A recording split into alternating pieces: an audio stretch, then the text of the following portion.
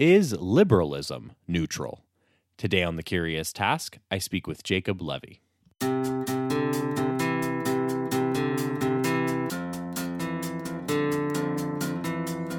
Welcome to The Curious Task from the Institute for Liberal Studies, where we explore economics, politics, philosophy, and other ideas from a classical liberal perspective. I'm Alex Aragona, your host, and today our guest is Jacob Levy. Jacob is Tomlinson Professor of Political Theory, Chair of the Department of Political Science, and Associated Faculty in the Department of Philosophy at McGill University. He is the coordinator of McGill's Research Group on Constitutional Studies and was the founding director of McGill's Yan P. Lin Center for the Study of Freedom and Global Orders in the Ancient and Modern Worlds. He is also a distinguished fellow for the study of liberalism and the free society at the Institute for Humane Studies and a senior fellow at the Niskanen Center. Jacob, of course, has been on The Curious Task with me a few times before, and we're welcoming him back. Jacob, welcome back to The Curious Task. It's nice to see you not through a Zoom software. It's nice to see you in person. It is terrific to see you in person again. And thank you for coming back on the show. Jacob, as you well know, we base each episode on a theme and question and go over the answers, and conversation takes us. Our question today is liberalism neutral? And it gives us a chance to explore some thoughts on what some say liberalism is, isn't, what it should be, and so on, especially as related to neutrality. So let's start with some concepts and then drill our way down from there. Even liberalism aside, what do we mean by neutral? Like if someone's talking about neutrality in this case to frame our conversation, what are we focusing on? Usually what we're focusing on is institutional neutrality of treatment across certain kinds of differences. And what those kinds of differences are is part of what's going to be up for conversation. Classically, justice is blind. Justice, when represented anthropomorphically, wears a blindfold because the rule of law, rules of justice, are neutral as among persons. They're neutral with respect to the identity of the people before them or in the status of the people before them. The rule of law is supposed to apply to everyone without reference to who they are, only with reference to what they have done that brings them before a court.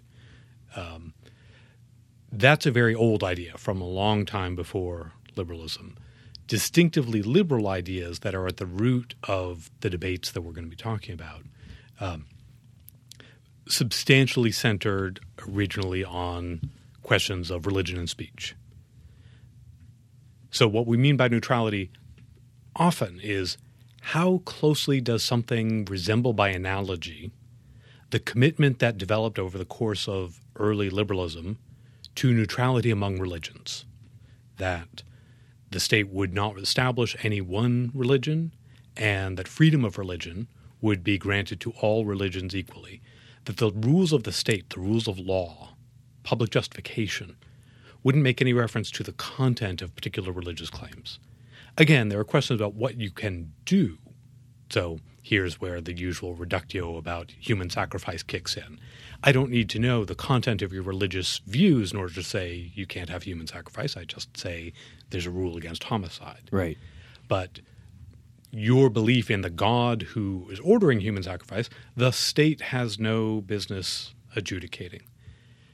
That idea sits really close to the foundation of everything that we think of as liberalism since the 17th or 18th century, and a great deal of what we just think of as the modern constitutional state, whether liberal or not.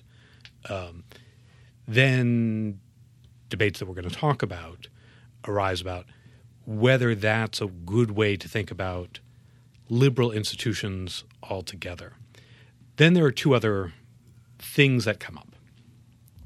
One is to say, when we talk about neutrality, we're talking about neutrality of purpose or justification. So that a rule or an institution or a practice affects different people differently or affects different worldviews differently or affects different religions differently.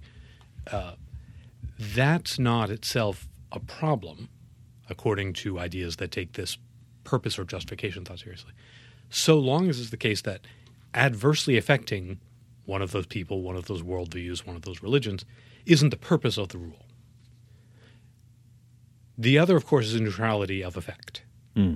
There are ways of talking about neutrality about which we would sometimes say the rule isn't neutral because it has the actual outcome of adversely affecting people on some grounds that we think they shouldn't be adversely affected by. This starts to be a little bit like equality of outcome versus equality of opportunity debates, but it's generally not actually about individual people. It's generally about ways of life or systems of belief or kinds of practices, and there's a lot of agreement, though I think not complete agreement, that neutrality of effect is an impossible ideal to attain and maybe is an unattractive idea altogether, though I think we should be careful about that, and there are times when we actually do care about neutrality of effect. Then the debates circle around, is it the case that neutrality of justification or neutrality of purpose is a valid test, is something that we really want to ask about states, institutions, laws, practices, or about philosophies, about a liberal theory or a liberal philosophy altogether. And there might be different answers to the questions, should states be neutral and should liberalism as a doctrine be neutral? And so on that note then, you said that many people have thought or do think that liberalism is sort of at its core a kind of neutrality. I just want to circle back to something you said before about, like, the discussion on religion and so on. Is that sort of where that fundamental idea comes from, back to the old discussions in the 1700s, for example, and so on, about the state and its neutrality with religions? Like, is this idea of liberalism at core, or in essence, sort of a form of neutrality on at least one issue, then blossoming onto others, sort of from that seed? Or is there other things going on there? I think that the general rule of law idea is also in the background. Okay. I think that liberalism is a theory about the law-governed state. It's a specific kind of law-governed state. And therefore, even before you get to religious neutrality, there's already some meaningful sense in which a question about liberalism is a question about a state that has the rule of law in some minimal fundamental sense. But the distinctively liberal version of neutrality, yes, religion is the original question. Right. And a great deal of the rest of what follows is about the question, how much are other things like religion, and should we understand what developed into liberal freedom of religion as a neutral idea itself before we even worry about whether other things are like it? Right. And I actually kind of wanted, in our discussion today, to get into some, basically some of the objections sort of to the idea that liberalism should or could be neutral.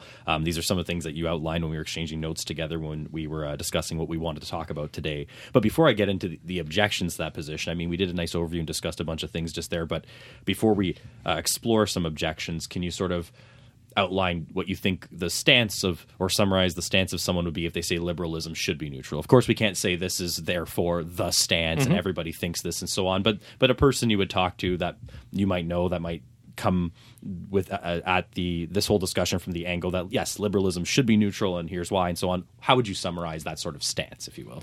That what it means to have liberal law, liberal governance, liberal freedom is to have a state that allows people to make different choices and to lead different lives.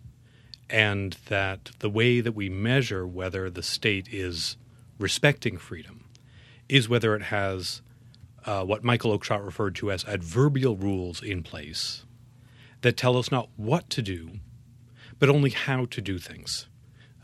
A very standard example in the literature here is the difference between having traffic laws saying how you get to places is you drive on the right and you stop at red lights and you make your way to where you want to go, following those adverbial rules that allow your going where you want to go to be compatible with everyone else also going where they want to go, versus a rule that tells people where to go. Right. The more we see adverbial rules characterizing how people lead their lives, and the less often we have state institutions in particular telling people what to do, then the more liberal freedom we have, according to this worldview. So how do I create a church? I create a church by having a number of co-religionists and we buy a building according to the general rule of property law, Right. and we incorporate as a nonprofit association according to the general rule of nonprofit corporations, and at no point does the state evaluate the content of our religion. At no point does they tell us what to believe and what not to believe. We just follow the adverbial rules. Or how to proceed in our procedures as we're conducting our religious, duties and ceremonies and so on. I think you talk about that in your book, Rational and Pluralism and Freedom. I think that was a very good point as well. It's not just how to create a church or go about having a church, but how you conduct yourself in there as well. Yeah, how you ecclesiology is the technical word. How do you govern your church? It applies to liberal economic questions as well. Does the state tell people what to produce? Does the state tell people what jobs to hold? Does the state dictate the use of resources? Or does the state have general property law, general contract law, general employment law, within the context of which actors then make their various choices? And one of the things that I hope we'll talk about a couple of times is the comparisons between the religion case and the market case. Taking neutrality very seriously, I think, means a commitment to thinking of both of those as structured by adverbial rules. Excellent. And I think we'll get into that as I move us along to some of these objections to essentially what you were just talking about. So if someone was to present a view like that says, hey, here's a framework socially, culturally, and so on, that this neutrality concept that you've outlined, as we were exchanging some notes, you did note that people have some very interesting objections against this whole concept, obviously to lesser or more degrees as far as how much they object or how much neutrality they dislike. But I think we can get into each pillar here. I'm going to just actually pull a couple of quotes from some of the notes we were exchanging, because I think you put it very nicely when we were outlining what we want to talk about. So one of the objections, I'll just pull this here. So, quote, liberalism's official neutrality is in fact the substantive promotion of particular ways of life. Protestantism, secularism and religion, consumerism, materialism and economics, etc. You list off some other things just to give some folks an idea. So can you explore this objection? I think through these objections as well, if you did have some counterpoints to the counterpoint, we can get into that as well. So what's this idea here that liberalism is in fact, whether it thinks it's neutral or not, promoting certain ways of life? Sure. So the classic standard case starts with religion, and the idea that had developed over the course of the 1700s, 1800s, that there was a meaningful practice like liberal neutrality with respect to religion that was a practice of freedom, came under criticism from religions that had a strongly communal orientation and had strongly hierarchical internal governance. The standard case here is pre-Vatican II Catholicism. Liberal freedom of religion is committed to the idea not that religion actually is something that I choose for myself, but that the state will treat it as if it's something that I choose for myself. I might experience it as God mandates to me in my conscience, in my soul. God speaks to me. I have a personal relationship with the risen Christ, whatever. I may not experience it as a choice. Right. But from the state's perspective, according to the neutral liberal freedom of religion, the state will construe it as a choice, which is to say neither the state nor any other human actor can replace my own self-report about what religion I belong to and what church I ought to go to. That is from the traditional Catholic perspective, and I would add in some important ways from Jewish and Islamic perspectives. That's a very Protestant way of thinking about the religious believer. That religious belief is a matter of individual conscience, not of social belonging, not of being raised in a set of practices, that I might, over the course of my adult life, change my mind about religion a bunch of times. That's something that happened during the ferment of the Protestant Reformation, and happens especially on the more and more radical wings of the Protestant Reformation. And when we trace this idea of freedom of religion to someone like John Locke is someone who was on the radical wings of the Protestant Reformation, and his substantive commitment about what religion is like, not just his political philosophy, but his actual substantive religious beliefs, are a very individualistic kind of Protestantism. Catholic, especially critics of the liberal settlement in the 19th century, eventually coming to call this the heresy of Americanism, said religion is not a matter of indifference from the perspective of the community, and it's not just something for individual people to try on and put off and keep changing their minds about. Even when the 19th century Catholic Church recognized the value of some public official practice of religious toleration, this is a deep corrosive mistake to teach people that the way they ought to view religion is just this casual individual preference, and that what was becoming the standard public stance of liberal states in the 19th century was, according to these Catholic critics, deeply corrosive of serious religious commitment. It became impossible to really live your whole life inside one religious community, stably knowing that everyone else was going to as well, stably knowing, for example, that the spouse you married under the sacrament of marriage would continue to view your marriage under the sacrament of marriage. Right. Not knowing that the family who comes together to witness the baptism of your child as a sacrament will continue to honor that in the same way. When each of us becomes just an individual free actor, that teaches each of us that the rest of us are also going to be more casual about the communal part of their religious belief. And that's deeply substantively non-neutral. That tends to turn every religion into Protestantism. This was the line of criticism. Right. And there's historical, sociological truth to it. In the 19th century United States, which was the most liberal in this sense state with respect to religion at the time, it was not in all senses the most religious state of the era, but it was with respect to religion. It's in the 19th century in the United States that we see the development of Reform and conservative Judaism, which are pretty self-consciously Protestant denominations of Judaism that are much less oriented toward the permanent sense of communal belonging, the permanent sense of shared membership set apart from the rest of society. And Reform and conservative Judaism are what it looks like when Judaism gets made Protestant by being surrounded by this liberal, choice-oriented society. And the heresy of Americanism in Catholicism. It was a heresy of Americanism because in the United States, Catholics were increasingly treating their religion as something that they were individually choosing and could choose out of. Right. And eventually, so say some modern conservative Catholics, eventually in Vatican II, the heresy of Americanism, the liberal corrosiveness, actually did transform Catholicism into a kind of Protestantism as a result of the reforms of Vatican II.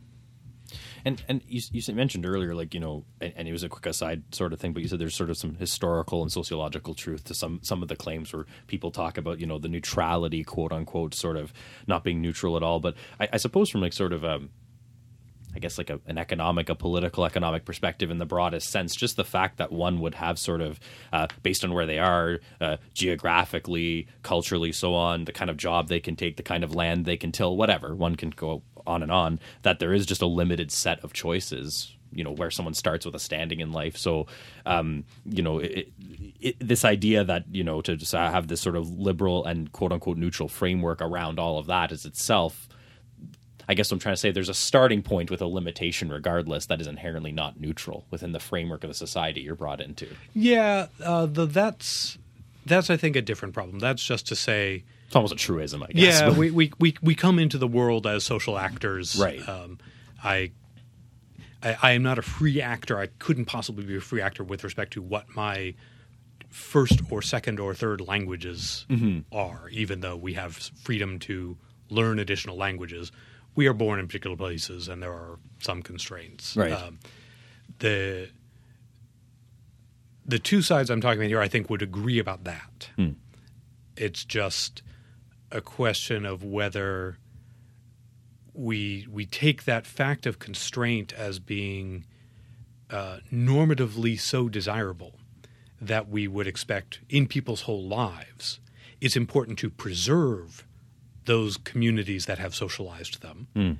Or should there be public institutional neutrality such that people might migrate in and out? Right. And as we'll talk about, there are also some people who say at the other extreme that part of what it is to care about liberal freedom is to actively promote having more choices.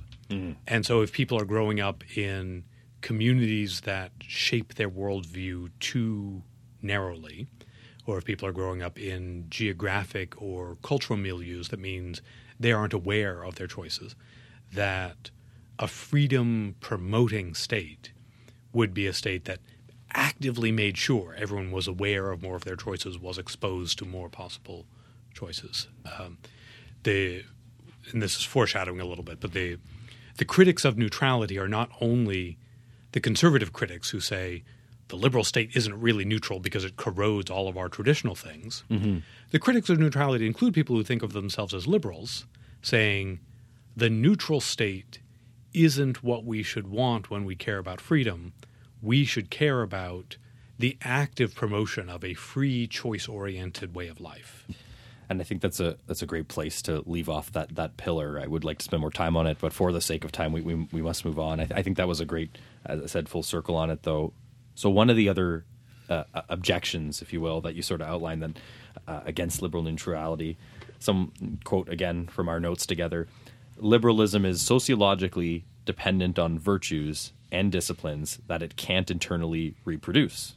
And you go on to say, for example, without the bourgeois responsibility, the Protestant worth ethic, et cetera, scientific rationality, a belief in God to different degrees, the basic social and political restraint that makes a liberal order possible will collapse. I think that's a nice succinct statement. I think that explains the objection in itself, but I thought, if you want to elaborate further on that or expand further on what's going on behind there. Great. So in the last bit of what I just said, I was distinguishing conservative critics of neutrality from choice promotion, liberal kinds of critics of neutrality. This is a third option. There's a third direction to criticize from. And the people who offer this often think of themselves as either being liberals or as being friendly neighbors to liberalism. But they think that the life of free choice, the regime of free government, the public institutions of making free choices aren't self-sufficient. The first thing that you read out there was about the bourgeois sense of responsibility, and a lot of listeners of The Curious Task will hear the echo here of what's become known as Deirdre McCloskey's bourgeois virtues thesis. How shall we think about market liberalism and market economies? One way to think about them is once you have the rules of property ownership, free exchange of contract, and public guarantee of private ownership of the means of production and free choice of occupation. Once you have those public neutral rules in place, whatever happens then is the market order. The bourgeois virtues thesis is that what we value in a modern market economy is substantially more than that. It is the set of character traits that made that order possible in the first place. A degree of honesty and promise-keeping, for example. It's not the case that contract law can actually do most of the work in ensuring that in a market order, in a market economy, buyers are honest and sellers are honest and promises are kept. Most of that work has to be done by people being oriented toward truth-telling on the public market. And if those virtues are corroded badly enough, then, so goes this line of criticism, the market order is not sustainable. This is a thought that also was developed by neoconservatives in the earliest stages of neoconservatism in the 1960s and 70s, asking questions like, does capitalism depend on a population who's committed to saving rather than consuming? We didn't launch capitalism. We didn't launch the modern market economy until there was a substantial pool of investment capital built up. And That we had, according to Max Weber's old Protestant ethic thesis, that we had for pre-liberal religious reasons. What's going to happen, says this line of criticism, is that as the liberal order advances and as people secularize and they become more consumeristic and they become more and more free choosers, free actors. Mm-hmm. Retreat to private life. That's right. Yes, that's right, from Benjamin Constant. Then those underpinnings that stabilize the order get eroded. The metaphor that Irving Kristol used in the 1970s was spending down the capital spending down the cultural capital on which the market economy depended. This line of criticism can be something that someone who's a more thorough liberal in good standing than Irving Kristol might make. I think that this is central to Alexis de Tocqueville's concerns about the rising liberal democratic order in the 19th century. Right. He thought that it was a very attractive order, but worried that it was dependent on virtues that it was spending down, and that it would not regenerate from within itself.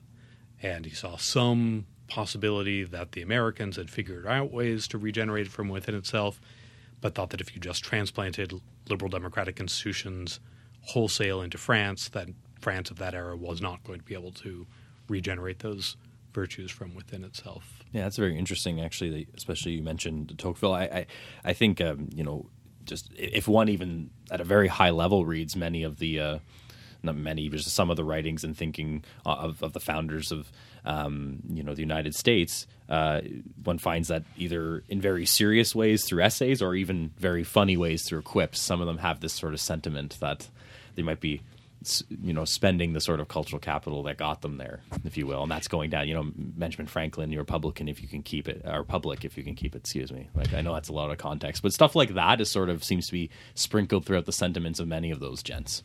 That's right. As a terminological matter, I tend not to talk about the American founders as liberals. I think they're civic Republicans starting the transition to liberalism, but part of what they're carrying over from civic republicanism is a real fascination with virtue. Right. That's very interesting, actually. Can we write that down for a future episode, please? That exact topic, if you'd like to talk about it, because I think that's probably another hour or two, perhaps. But I think that's very interesting. So then in historical perspective, part of the question is, as we shift more and more decisively from civic republicanism to liberalism in the 19th century, and you alluded to Benjamin Constant a minute ago, and and Constant is also an important figure in that transition. Did the 19th century liberals, or should the 19th century liberals, have retained that orientation toward virtue? How much did they shift away from it and start to say, no, if we get the public institutions right and we respect everyone's freedom, then the society will go by itself? And how much or which ones of them thought something different, thought something about a continued need to moralize the citizenry in particular ways? Mm-hmm. That's very interesting. And I think with that, we'll actually go to our break. Everyone, you're listening to The Curious Task. I'm speaking with Jacob Levy today.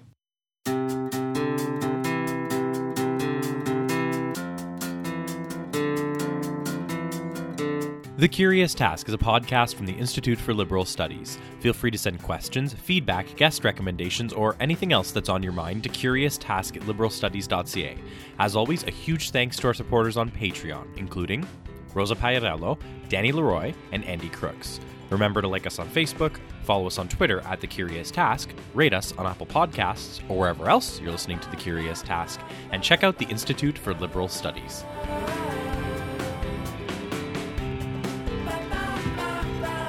Welcome back, everyone. You're listening to Curious Task. I'm speaking with Jacob Levy today, here, as I said, in person. I'll say it again. That's something to celebrate officially. I think the World Health Organization actually just recently officially declared the pandemic over, didn't they? So there you go. This is another symbol of that. We were just talking about sort of objections to this idea of liberal neutrality, Jacob, and you're working us through some of those counter arguments. We got through two pillars of those. I want to work through another two. Jumping right back in here, others say as an objection to liberalism that, quote, or liberal neutrality, I should say, Liberalism is morally worthless without a robust commitment to the free individual human mind, to human autonomy. So liberalism ought to be hostile. This is you talking now in your notes to me. To say, for example, religions that tend to stunt intellectual development. And you go on to say, this is what Rawls called the comprehensive liberalism that his own political liberalism was opposed to. So can you sort of unpack what's going on there? I mean, we just sort of came out of an objection that you, number 2, the second one we covered in the first half, that you say is essentially the idea that liberalism should in fact be more non-neutral and conservative almost. That's where the second objection would lead us. What's going on in this third one here? Okay, and this is one that I mentioned quickly while talking through the first one. Yes. This is non-neutrality for the sake of choice promotion. And if Tocqueville is a standard name that we associate with the objection we just talked about, John Stuart Mill is going to be the standard case of this objection to neutrality. Liberals of this orientation ask the question, why do we care about freedom? And their answer is, we have to care something about what it's like to lead a free life. We have to care about freedom for the sake of the vision of individual flourishing, the vision of a life that's lived from inside is one of the phrases that we'll find. And while the biggest or longest standing or most important limitations on a life lived from inside or a freely chosen life has been state legislation, it's not the only possible limitation.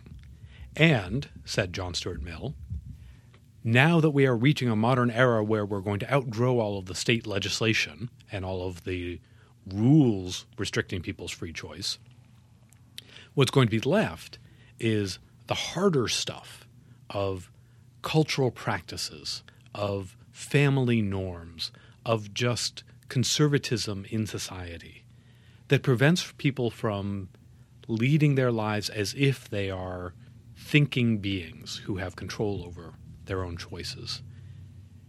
So Mill's concern, and the concern of what Rawls called the comprehensive liberals following Mill, Mill's concern was not only to eliminate laws that violated what Mill referred to as the harm principle, not only to violate laws that restricted individual liberty, but to encourage a change in cultural orientation, to seek a society in which all of us viewed each other's choices as being things that other people were free to do, and that worried if our choices tended to collect and agglomerate into something strongly communal, worried about what it was like to be a person within one of those communities, seeking to promote the sense of agency, the sense of autonomy, the knowledge of other choices that people can be deprived of, even under conditions of, for example, complete religious liberty as a matter of law. But if you're raised in a community that is overwhelmingly in one religion, if you are given a deeply religious education, if you are taught from birth that we owe duties of deep subservience to God and duties of real deference to religious authorities, you're taught that it's a duty to grow up and marry someone of the same faith and to raise children in the same faith. It can be the case that even though, as a matter of law, you have full religious liberty, you don't as a person, this is the imagination that we have in John Stuart Mill, you don't as a person really have the ability to lead your own life. Right. You're leading your community's life. And that if we care about freedom, we have to actually care about freedom as a social practice, as a lived fact. And that means we will sometimes have to go beyond neutrality into active promotion of knowledge of the range of choices, and maybe into intervening to make sure that a range of choices actually remains available rather than being crowded out by the spontaneous action of the free religious marketplace or the free economic marketplace or the marketplace of speech or whatever. Right. I think that caps off that section nicely. And the final one, before I ask him maybe a couple of other follow-up questions on all this, an objection you describe as follows. A neutral liberalism allows for the perpetuation of social and cultural systems of unfreedom. If we care about freedom, then we ought to care about, say, freedom from gender oppression. So liberalism shouldn't be neutral as between the traditional patriarchal family and more egalitarian forms of union, even if the formal is formally voluntary and rights respecting, as an example. And again, you sort of say that this is actually kind of interesting, that this fourth objection, if you will, is sort of the flip of objection 2, whereas objection 2 is, again, the idea that liberalism might be better off being a little more non-neutral and perhaps conservative. This is sort of the idea that liberalism should in fact be more non-neutral and liberatory or radical, one might even say. And this is related to and continuous with the John Stuart Mill point that I was just making. And indeed, it's also an idea I think that Mill held, at least with respect to gender.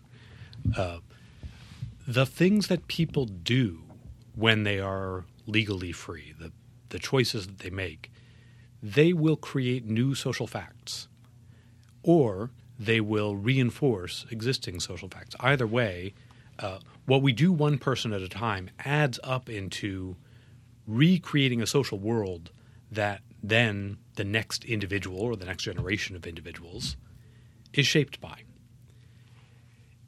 If we are coming from a world in which there are very conservative, very patriarchal gender assumptions, for example, and we remove all legal restrictions on women's ability to enter the workforce, and we change the law of marriage radically so that it's no longer the case that husbands and wives are legally one person and that wives can't have credit cards or can't own property on their own names. Make all the legal reforms you want. But what you're then empowering people to do is freely make choices that make sense to them. Well, the choices that make sense to them will very often tend to be reiterations of what they already know. And so they can recreate, through free choice, very rigid patterns of gender hierarchy that make it continue to be extremely difficult for anyone to choose otherwise. Everyone knows that you don't hire a woman into a career position because everyone knows that women are going to tend to drop out of the workforce to stay home and have children. If everyone knows that, then it becomes self-reinforcingly true. Right. Women won't advance in the workforce.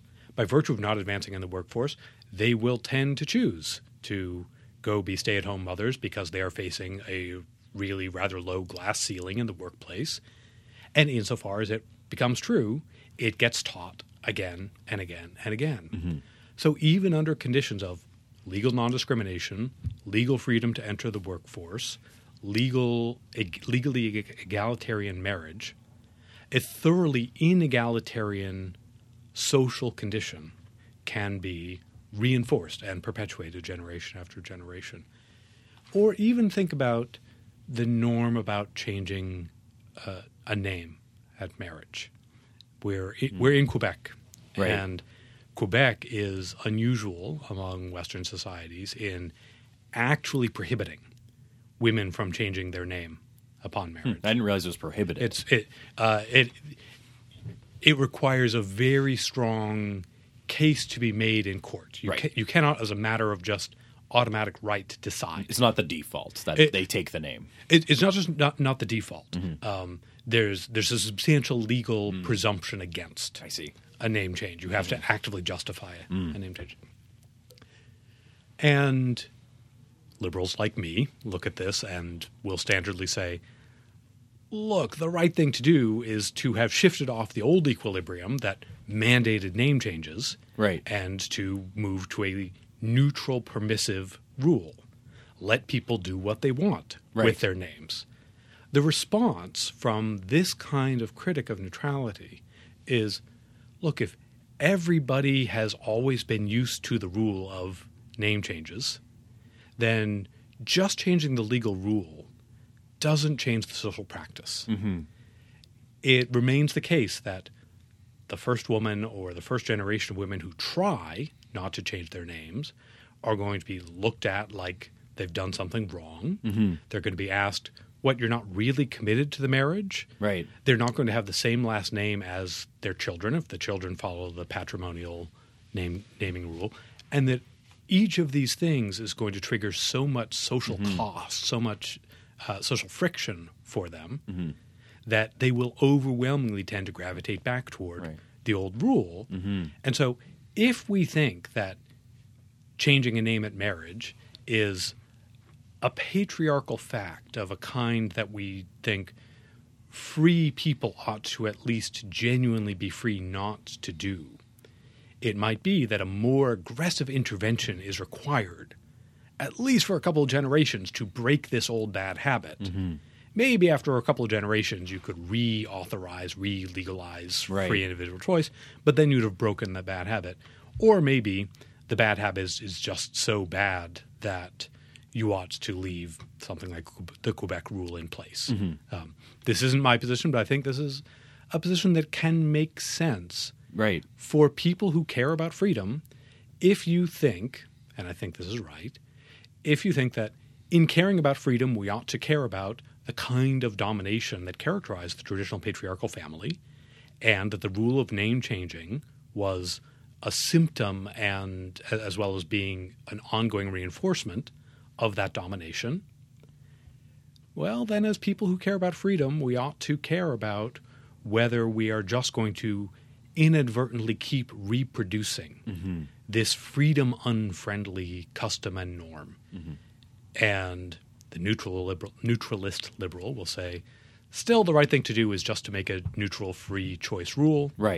This critic of neutrality will say, no, we need to do something that is more actively liberatory than that. Actively liberatory, right. And I think the point that from a cultural and social perspective that having this choice open to people but having it perhaps so against the current tradition or norm that choice sort of ultimately becomes sort of almost like a honeypot for people, that if they go in there then there's sort of like a honeypot for all this like criticism and, you know, rising certain people that do it first, for example, to basically, you know, public scrutiny and so on. I think that deserves a lot of consideration too. That's a very interesting point. I think that the name change one was actually an excellent way to explore that there.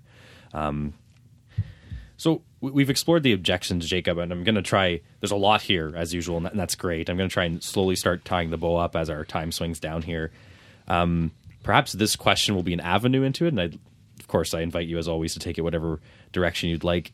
It does seem to me that the kind of thinking you did in rationalism, pluralism, and freedom, though, sort of parallels almost all these objections, at least to some degree, and here's where I'm coming from. It would seem that someone's stance or outlook – on the spectrum of where they stand on each of these objections might also parallel whether they're leaning more towards sort of rationalist or pluralist tendencies. And to make this easier for you, I'm going to say we're going to assume everyone listening here has already listened to the rationalism, pluralism, freedom episode, so you can jump into the answer rather than us reviewing that. So I'm going to help you out there. Or has read the book. Or has read the book, exactly. And folks, I do encourage you to check out that episode if you haven't, or read the book. But that was sort of a fun one. I'm not sure if I haven't even teased that out as much in my head if I really think that's a solid connection there. But I hope you see a little bit of what I'm saying. I do. Before I talk about the book, I'll just say I didn't discuss these debates in the book. Within political theory, the question, is liberalism neutral, was a major question in the 1970s and early 1980s. And then it really fell into a kind of abeyance. I think that there's been an upsurge of interest in it in the last couple of years. And autobiographically, last semester, for the first time in my life, actually, I taught a class on liberal political thought. And in the course of organizing the syllabus, I got kind of re-energized. Right, yeah. You said that in your note. About this old debate. But so you're not going to find the language of neutrality in Rationalism, Pluralism, and Freedom, which I wrote during this period of time when that just wasn't one of the dominant ways of worrying about these questions.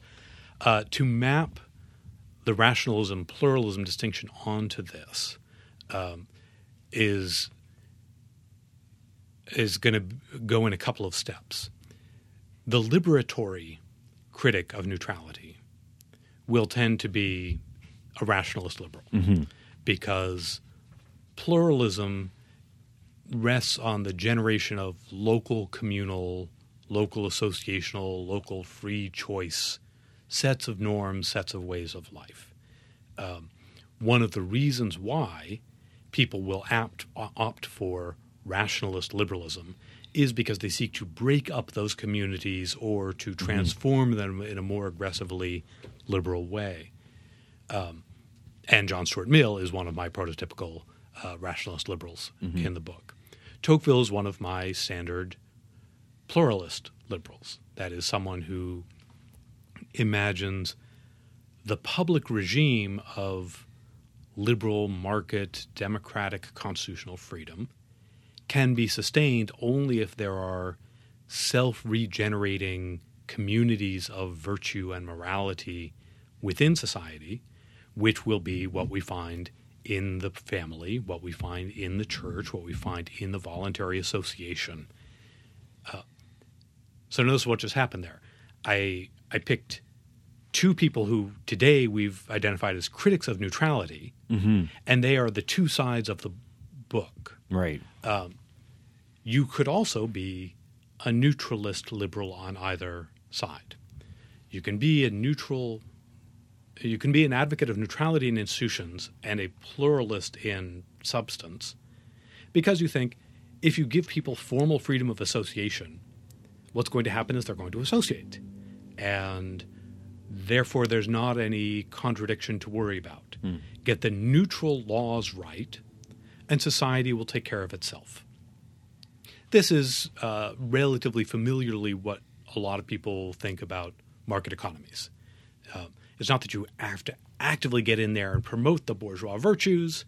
It's not that you have to actively get in there and teach people how to be good savers or good consumers. It's you need to get the adverbial rules of property and contract right, and then people will respond to incentives and they will go on producing and consuming and working and so on, and the economy will go of its own accord. People have thought things like that about freedom of speech, too. Get the public neutral with respect to content rules of freedom of speech, and debate will follow, and people will work out truer views rather than more false views, and things will go of their own accord. You could also have an orientation toward neutrality in institutions and a rationalist view about the way a good liberal society looks if you think that the bad conservative kinds of worldviews don't work without active state support, and that if you get the public institutions right, and the people who think this will then tend to say, including public education, to make sure that everyone who's a citizen of a liberal society at least learns what their rights are and learns what choices they have available to them, whatever else they are learning at home or in church or whatever. If you get the public institutions right, then you can have a society of effective substantive liberation and freedom without having to impose liberation. For the name change example, you could have people who think if you make it a matter of free individual choice whether to change your name or not, then people's women's attraction to living free, equal lives is going to mean that even though it doesn't change immediately, it's going to happen, or it's going to happen a lot and enough. And just guaranteeing the neutral public freedom will be enough to gradually get you to some kind of liberation. So there's neutrality to be found on both sides in the book. But the other kinds of criticisms that we're talking about, they get sorted out between the rationalist critics of neutrality who promote autonomy, promote free choice, and therefore want to constrain associational life, and the virtue-oriented pluralists like Tocqueville who want to make sure that there's enough social conservatism to balance out the public liberalism. Right. That makes a lot of sense. And with that, our time has pretty much wound down here. So I'm going to move us to the formal wrap-up. And as usual, I want to make sure that the guest ultimately has the last word in these chats. So official last question here, Jacob, if you could bring it full circle and put a finer point on our exploration of the question. Let me ask you, what do you ultimately hope are the main takeaways for someone listening to here on whether liberalism is neutral and what we've discussed today, really? In other words, if you want someone to take away one, two, or just a few things from everything we've discussed today about this question and what we've been talking about, what would that ultimately be? I think for a lot of listeners, the most important thing is to take away the initial intuition about why neutrality is something that people think of in association with liberalism at all. To understand what it is that ties together the freedom of religion example and the rule of law that's impartial as among persons, and the rules of the market economy that don't tell you what to produce, they only tell you how to own things and how to buy and sell things, the rules of freedom of speech, and so on. There's something powerful to understand there in order to understand liberalism. And it's powerful enough that 20th century liberals, as different as John Rawls and Friedrich Hayek, both put a real emphasis on neutrality expressed differently but getting at similar things, as well as a kind of neighboring sort of liberal conservative like Michael Oakeshott puts a lot of emphasis on this. I think it's important to get that thought before starting to worry about the criticisms of it. But then the second thing is to start to understand the double-sided criticism. On the one hand, the conservative criticisms that say the liberal order depends on something outside itself. The liberal order depends on social practices and social inheritances that it might not be able to generate from within itself, or that it might not be able to generate within itself unless it tries. So the first of those is the neoconservative version. The liberalism is just going to spend down its inheritance. The second of them is something like Tocqueville. We can have a self-sustaining liberal order, but we have to work at it. And we have to make sure that people are raised to be virtuous and responsible and to be good savers and to be monogamous in marriage. And so that's one line of criticism aimed at staving off what people take to be the degraded and chaotic character of consumerist or nihilist or amoral modern liberalism. The other line of criticism is to say society has its own strong tendencies, and people's free choices will still tend to aggregate into what in other contexts we refer to as spontaneous orders. The spontaneous order is still an order, and it is hard to break out of. And while there are some attractive things about that in a variety of settings, there can also be unattractive things about it if what we care about are free people living freely, about people being able to lead lives from the inside and making choices and being able to live lives that make sense in terms of their choices. The fact that the social order that I inhabit isn't dictated by state law sometimes isn't going to be enough to make it possible for me to really feel like I can live a life freely from the inside. And I think that both of those directions of criticism are worth engaging with and struggling with. That's a great place to leave it. So, Jacob Levy, thank you very much for joining us on The Curious Task again. Thank you for having me back. I'm always happy to be here.